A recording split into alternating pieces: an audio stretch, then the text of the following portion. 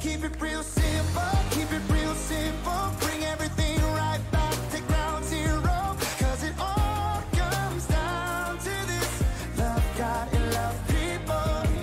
We're living in a world that keeps breaking, but if we want to find a way to change it, it all comes down to this: love God and love people.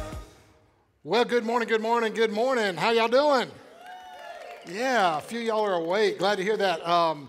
Once again, in case you didn't realize this, Justin's wrapping up his vacation this week, which is pretty awesome. He did have to kind of take a little break in the middle, as we say, bless his heart, for a funeral that he had to come in town and do and then go back. But I'm excited to be able to share with you this morning. And just as a reminder, before we kick off the sermon today, coming up next week, he will be back next week. We have our Family Experience Live.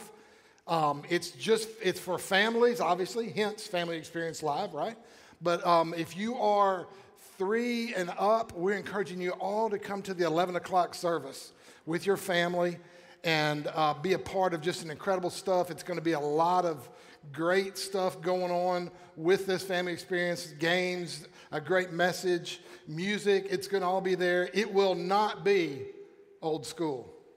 And I can officially let you know that as well. So that'll be happening at 11 a.m., 9:30. There'll be childcare just for babies and twos up to that age. And then as well, if you've got babies, they'll be available for childcare at 11 as well. But it's going to be an incredible kickoff to our whole summer family experience. And as I said, today I get to wrap up the old school series. Part of that is probably because I am like 1 degree away from the oldest guy on staff. Thank you, Ray, for hanging around, buddy. Please keep it going. But it's fun. It's my turn to get this. Some of you guys may appreciate this. This was my really, honestly, I'm going to show some age. This was my college years.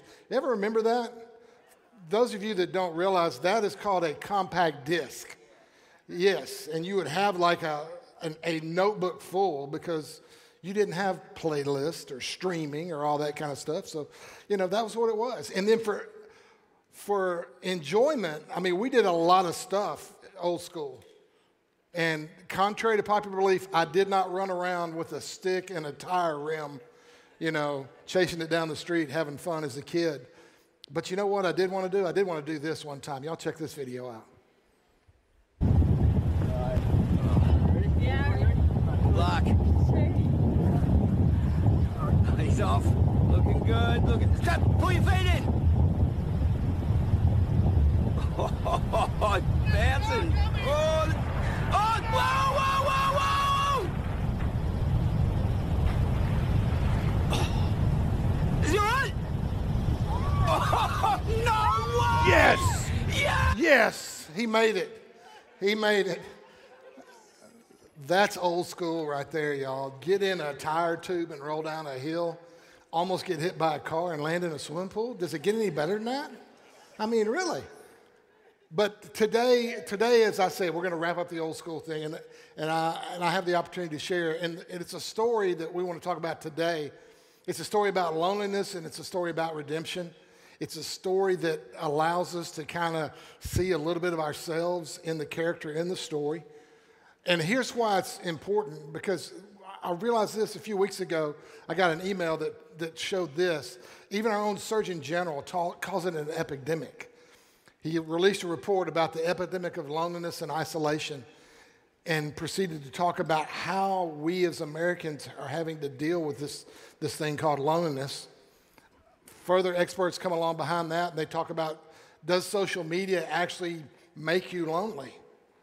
And it was interesting, the beginning of this article as I was reading it tells us this. He said, yes, it does, as much as like eating makes us gain weight. It's just a matter of how much you have and how you do it in moderation as far as social media goes. But loneliness is a big deal. And as a matter of fact, neurologists, scientists tell us all that even the size of our brains, even the size of our heads are affected by the lack of connection or by over-connection. Now, for example, this guy right here probably doesn't have a lot of connection, right? This guy right here, he hangs around way too many people. The next guy, this guy right here, yeah. He's got a big head. In case y'all didn't notice it, that is Justin, by the way. But it's true. It's true. The size of our brains are even affected by this thing called connection, or the lack of it, which leads to what's called loneliness. But today we're going to walk through and read a story in the Old Testament, in the book of 2 Samuel. Only 13 verses long today, guys, not 4 chapters. But Evan did a great job last week. But I can guarantee you this, 100%, that not one of you in this room has ever named your kids after this guy. You've never done it. You know why? You're fixing to find out why in just a second. So here's our story. I feel like I ought to have like a fireplace up here and a little sweet-looking sweater to put on and sit down in a chair and read this story to you. And most of you sit there going, hey, I'm for the fireplace because it's cold in here. But here's what happens. Follow us along. One day, David asked, is there anyone in Saul's family still alive? Anyone to whom I can show kindness for Jonathan's sake? And he summoned a man named Ziba, who had been one of Saul's servants. And he said, are you Ziba? The king asked. Yes, sir, I am, Ziba replied. The king then asked him, is there anyone still alive from Saul's family? If so, I want to show, listen to this word, God's kindness to them. You see, Ziba replied, yes. One of Jonathan's sons is still alive, and he is crippled in both feet. You see, his story really is our story in a lot of ways. And you're going to find out in just a minute. And you're going back to go, man, what's this guy's name? Because if you notice, even Ziba didn't tell you his first name right off the bat because of where he was and who he was. But we're talking about a guy named, are you ready for it? Guarantee you, none of you are going to name your kids Mephibosheth. Anybody? Anybody got any Mephibosheths in the old family tree back there? Probably not, but really the truth of the matter is his story is our story. Because we're all a lot like Mephibosheth. And here's how. First, life had really not turned out like it was planned for him, or even like it's planned for us. We have to go back. We've got to go back. Like I said, there's only 13 verses here, and his life he's gone without maybe one more reference later in the Old Testament. But beyond that 13 verses, he's gone. But you have to go back to chapter 4 to hear part of his story about the beginning of his life to understand why he was crippled. Look what it said. Jonathan, son of Saul, had a son who was lame in both feet. When he was 5 years old, when the news about Saul and Jonathan came from Jezreel, this is what happened. His nurse picked him up and fled. But as she hurried to leave, he fell and became disabled. And there it is. His name was Mephibosheth. You sit back and say, well, what's the big deal? Well, basically what had happened is they were there in Jerusalem. And they had gotten news that there was an attacking army, an army coming from another country, from another nation. And they were coming down hard on them. And all they could do was pack up and leave as quick as they could. And in the process of doing that, the nurse, the nanny that took care of Mephibosheth, went to pick him up. And as the passage says and as history shows, she fell and dropped him. And as a result, he was crippled in both of his feet for the rest of his life. So as you can see now, life really didn't go as planned for him. I mean, he was disabled, and it wasn't any fault of his own. I mean, he never really signed up and said, I want to go to that class that talks about how to be crippled children. He didn't do that. And now maybe it's 20, 25 years later, and the king is now David, and he remembers. He remembers the promise he had made to Mephibosheth's dad, Jonathan. And so he seeks him out. But all along this time that Mephibosheth's been there, he's been crippled his entire life. And that had become as what you may have read in the New Testament, a thorn in his life, and some of us have them. But I saw this quote about thorns that actually my wife Perry shared with me. It says this: there's no timeline to the life expectancy of the thorn. In other words, we have these difficulties, the things that happen in our life that happen to us that we don't know now. But here's the good news. God is present, and so is the thorn. In the midst of that, and this is what Mephibosheth really doesn't know right now. But as we follow on, as we continue on the story, we begin to see, he begins to hear it. So our story continues. David says this: where is he? The king asked. He's in Lodabar, Ziba told him, at the home of Makir, the son of Ammiel. Lodabar literally means no pasture. He was in nowhere, basically.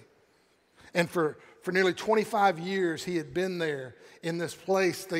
The reason they called it no pasture is literally because there was nothing there. There was nothing there to grow crops. There was nothing there to feed animals. It was a wasteland. And it was the home of those who wanted to get away. It was kind of like, if you remember, it was the island of misfit toys. And that's where he was stuck. And some of us are like that. We're like that. I mean, we were young and we started out our lives and we had everything planned. We knew exactly what we wanted to do. I love it. And if you're a high school senior heading off to college, man, congratulations. It's fantastic. It's always fun to say, hey, what are you going to do? Well, I'm going to major in advanced engineering with a minor in neurology and da-da-da-da-da-da. And then like 3 years later, you go, hey, dude, how you doing, man? Yeah, what are you studying now? Oh, general studies. No, but because it happens like that. I mean, life just goes on, and then one day we look around and we ask the question, man, how did I give up on my dreams? What happened?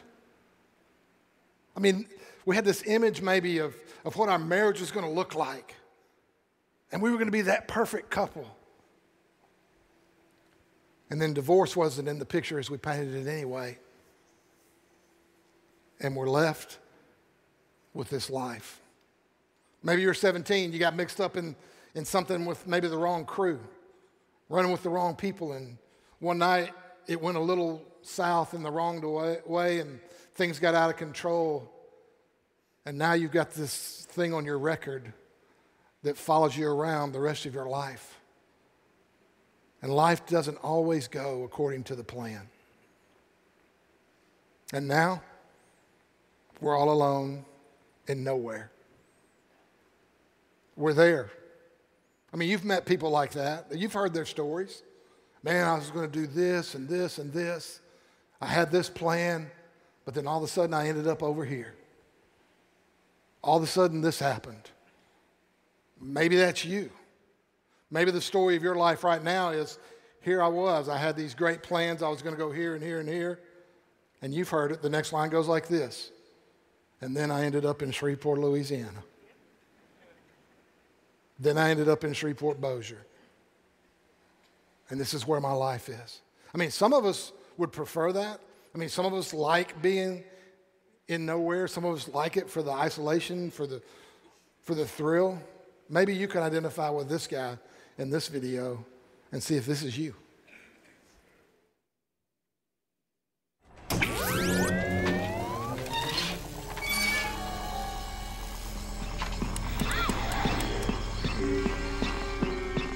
Yes! Down a size and a half. And this time, I'll keep it all. Get the stick, Max. Get the stick. There's no stick. I'm smarter.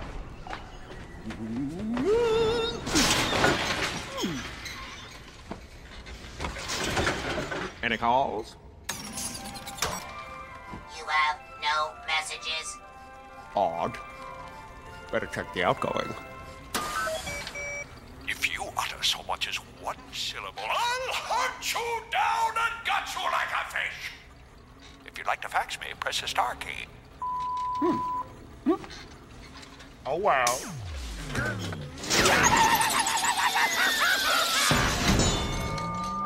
That's more like it.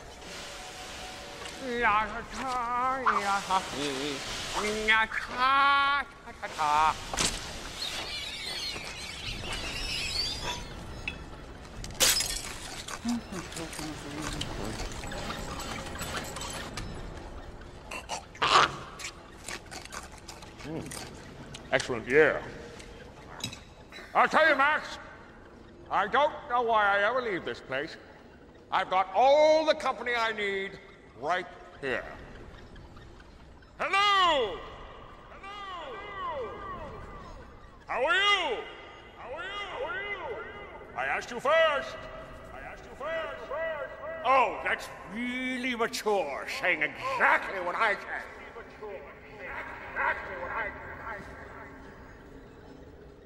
I'm an idiot! You're an idiot! All right, fine. I'm not talking to you anymore. In fact, I'm going to whisper so that by the time my voice reverberates off the walls and gets back to me, I won't be able to hear it. You're an idiot!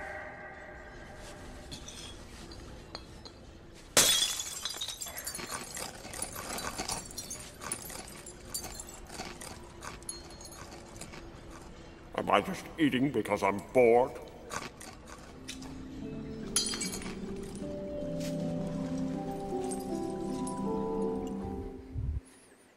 Yeah, some of us end up in nowhere and like it. But in Mephibosheth's story, he was there and it was not of his own choosing. He had ended up there and life had not gone according to his plan. Maybe that's you. I've been there before myself and understand that. Another way that we're a lot like Mephibosheth is this. People that he trusted in his life had let him down. Those that he trusted in his life had let him down. His nurse literally let him down. His family had abandoned him. I mean, you saw in the earlier verse, when David asked Ziba about it, he didn't even say his name. He just said, yeah, Jonathan's got a son that's crippled somewhere. And there was no one left to take care of him. And I mean, it's that way. I mean, hey guys, if anybody can know what being let down's like, this guy right here. I mean, because hey, I'm a Cowboys fan. I mean, that was even the latest of those, and I know you guys are kind of getting a little chuckled, but hey, before you go too far, you ain't been far from this for a while, though. You know what I'm saying? But we all understand it. When our favorite team lets us down, when our family lets us down, maybe there are people in your life. There are people in my life maybe that you've looked at and you've said, man, they're going to be with me to the end. And they said that, and then all of a sudden they weren't there. They said they'd be faithful to you through thick and thin. And then for whatever reason, they've betrayed you. They've walked out on you. They said, till death do us part, but what they really meant was till death do us part. And all of a sudden, you've been let down. All of us have done that. And we've all let someone else down. Matter of fact, the writer of Romans, Paul, who wrote a lot of the New Testament, said it this way: for everyone has sinned, and we all fall short of God's glorious standard. That's one thing that's true of every person in this room, is that we've all let someone else down. We've all let someone else down. And in Mephibosheth's mind, when Ziba shows up to bring him back to Jerusalem, he had this understanding that he literally was a dead man limping. Because what you don't understand is this: as kings, whenever they would come in and take over a country, I mean, their basic plan was to eliminate the competition. I mean, it was kind of like this guy right here. You know what I mean? They were there. They were ready to, in his mind, in Mephibosheth's mind, he was a dead man. Why is he looking for me? How did he finally find me? I thought I was hiding in a place that no one could see me. And even though people have let me down, now I've got to go back and do what? Be killed. But he never could have been further from the truth, because here's the third way we're all like Mephibosheth. There was a good king who wanted to show him kindness. There was a good king who wanted to show him kindness. Here's how the story goes. It continues this way. It says, when he came to David, he bowed low to the ground in deep respect. And David said, greetings, Mephibosheth. Mephibosheth replied, I'm your servant. See, he already knew he was there, and he was bowing down, and he knew, I better play this right or else I'm a dead man. But the story goes on. Look what David said. Don't be afraid, David said. I intend to show you kindness. I intend to show it to you because of my promise to your father, Jonathan. And here's how he said it. He said, I will give you all the property that once belonged to your grandfather Saul. And you will eat here with me at the king's table. Did you notice what David first said? What did he say? He said, don't be afraid. Don't be afraid. Have you heard that before? I mean, remember, if you read the story, there were some shepherds sitting on the side of a hill, and some angels started a rock concert, and they got scared to death. And what did they say? Don't be afraid. David himself had sat and he had written many songs to God, and one that we know so well is Psalm 23, where he said, even though I walk through the valley of the shadow of death, I won't be afraid. And that's our word to us, is that we don't need to be afraid. We don't need to fear. Why? Because there's a good king that wants to do good for you. He wants to show kindness. I love Andy Stanley's definition of kindness. It says this: kindness is loaning someone else your strength without reminding them of their weakness. And at this point, David comes to Mephibosheth and he says, look, I got a plan for you. I got to do everything that was your grandfather's. All the property that was his is yours. And not only that, you're going to come and you're going to eat at my table. You're going to eat at the king's table. And look at Mephibosheth's response. At first he says this. He says, who is your servant? Who am I? Who are you that you should show such kindness to a dead dog like me? One thing I forgot to tell you about Mephibosheth, and in that culture, in that time frame, when parents would name children, it was usually something about their character or something about the feeling that they had, that they would give them a name. And Mephibosheth's name literally means from the mouth of shame. Now think about that. Think about that, because for nearly 30 years, all he's heard is shame. Oh, that's Mephibosheth. He's a loser. That's who he is. Brene Brown speaks about shame when she says this: shame is the intensely painful feeling or experience of believing, look what it says, that we are flawed and therefore unworthy of being loved and belonging. Have you felt shame in your life? I've talked about it before, but shame is that thing that it gives us that sense, as it says, of believing that we're flawed. You know, guilt says, I made a mistake. Shame says, I am a mistake. And for Mephibosheth, all of his life, that's all he heard. Was you're from the mouth of shame. And for us, we may feel that, and we may work full time to try to cover up that shame in our life. But shame leaves us in Lodabar. Shame leaves us there and we never really make it to Jerusalem. But David says, I want to show some kindness to you, Mephibosheth.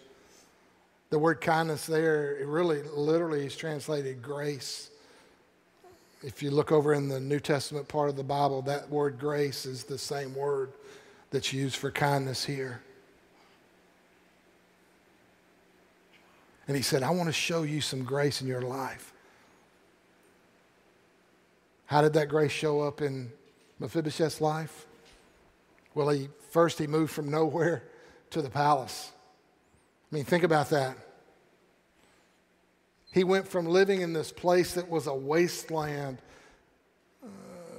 to the best place that anyone could ever know of or imagine, the king's palace, Jerusalem. And not only that, he had a seat at the table. Now wrap your head around this for a while. Imagine coming to the table and you're sitting there and there's Absalom and there's David's daughter and there's King David, and you want to go, man, David, tell me the story again about the big guy, Goliath. How'd you take him out? And it's important to understand how real this was for David, because four times in this passage he says, I'm going to show you kindness and he will eat at my table. 4 times he says that. So he wants to make sure you're very clear on this. This truth here, our past doesn't determine our destiny. Whatever you've gone through in your past, the shame that you may feel, understand there is a good king who wants to show you kindness. He wants to show you grace in your life. And it's not based on anything that you did. It wasn't based on anything that Mephibosheth did. His kindness was based on a promise. David said, I'm going to show you based on the promise that I made with your father, Jonathan. And I want you to know this. There's a good king who long ago looked at your world, looked into your life. And he said, not because of who you are, what you've done, but I'm doing it on a promise. I'm doing it on a covenant. And that covenant, involves the shedding of blood, but it's not going to be your blood anymore. It's not going to be the blood of animals. It's going to be the blood of my one and only son on the cross. So why? So that you can have life. So that you can deal and understand what it's like not to live in Lodabar anymore, but to live in Jerusalem. Not to live in nowhere, but to be somewhere. And not to be a nobody, but to be a somebody. And it's all based on a promise. Maybe you don't understand that, and maybe you need to be reminded. So I want to share this video with you to remind us all of just some of the promises that God has made to you and to me. Check this out. I will be with you. I will never leave you nor forsake you. I will be with you always, even to the very end of the age. I am working all things for your good. I will withhold no good thing from you. I am your shield and your great reward. I am your light and your salvation. I am the stronghold of your life. I will give you eternal life. I will give you abundant life. I will give you peace. I will give you rest. I will give good gifts to those who ask me, and I will give strength to the weary, power to the weak. I am close to the brokenhearted, and I will comfort those who mourn. I will uphold you with my righteous right hand. I will hear you, forgive you, and heal you. I will be found by those who seek me.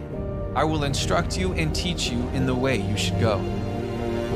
I will do whatever you ask in my name. I will listen to you. I will fight for you. I will set you free, and I will not change. I will redeem your life from the pit and crown you with love and compassion. I will finish the good work I have begun in you. I will never blot your name out of the book of life. I will come back and take you to be with me. I will deliver you, and you will honor me.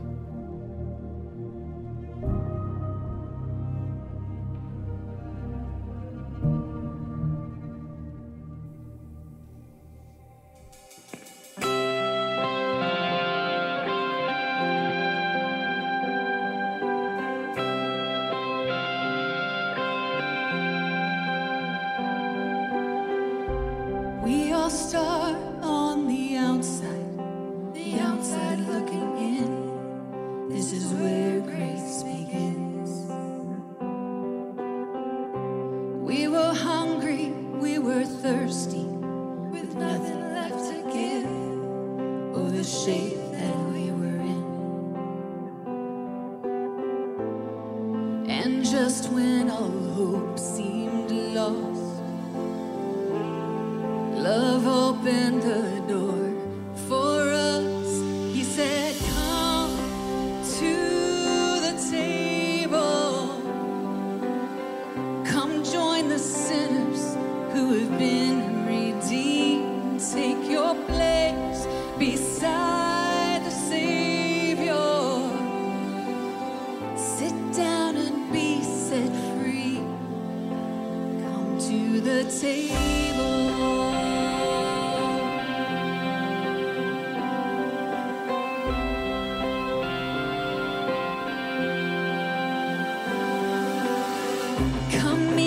Motley crew of misfits, these liars and these thieves.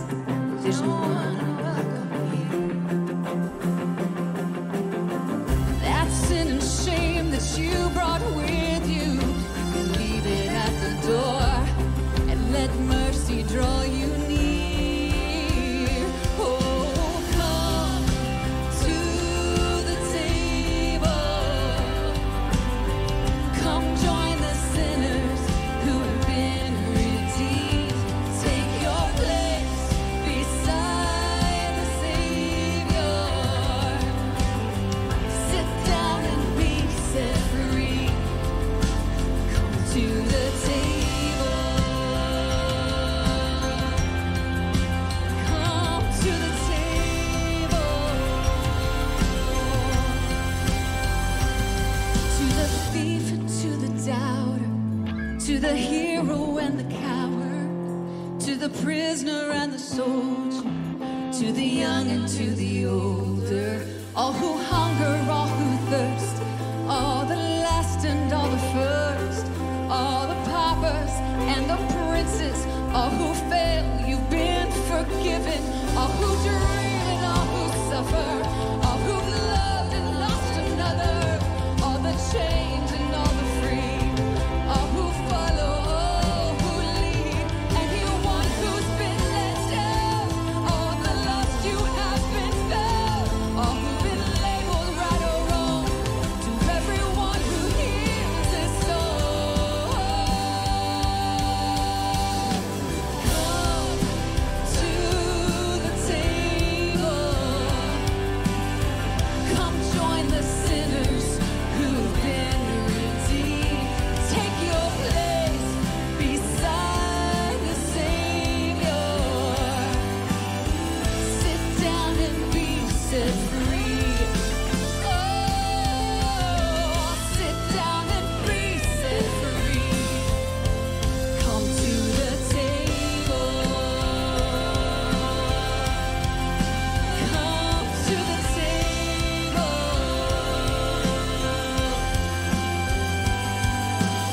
Sit down and be set free.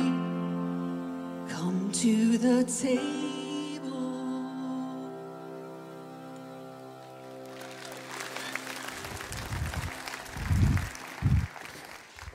Man, I love that song.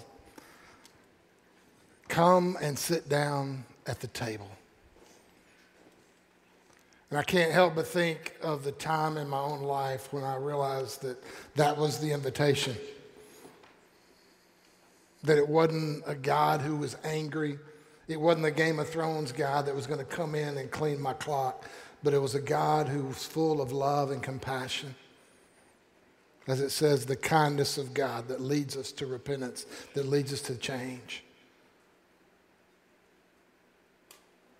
And I love how the story ends. Look at the verse. I love it. It said, and Mephibosheth, who was crippled in both feet, lived in Jerusalem and ate regularly at the king's table. And it wasn't a fairy tale, but they did live happily ever after. And I don't know where you are today. I don't know what's going on in your life. Maybe you're online and you're watching this and you are in nowhere. And you've experienced this shame. And I want you to understand that there's a God who is here. There's a good king who wants to show you kindness. And he wants you to come to the table. And here's the truth about Mephibosheth's life. Once he sat at the king's table, his condition was hidden by his position at the table. Wrap your mind around that for just a second. Wrap your heart around that for a second. His condition was hidden by his position at the table. And that, my friend, is called grace. Would you pray with me? There is no doubt maybe you're here and this has been your story. Now you may not have limped in here physically, but maybe emotionally. It was all you could do just to bring yourself up. Maybe it was all you could do to sit down this morning and turn on Simple Church. But understand this. There is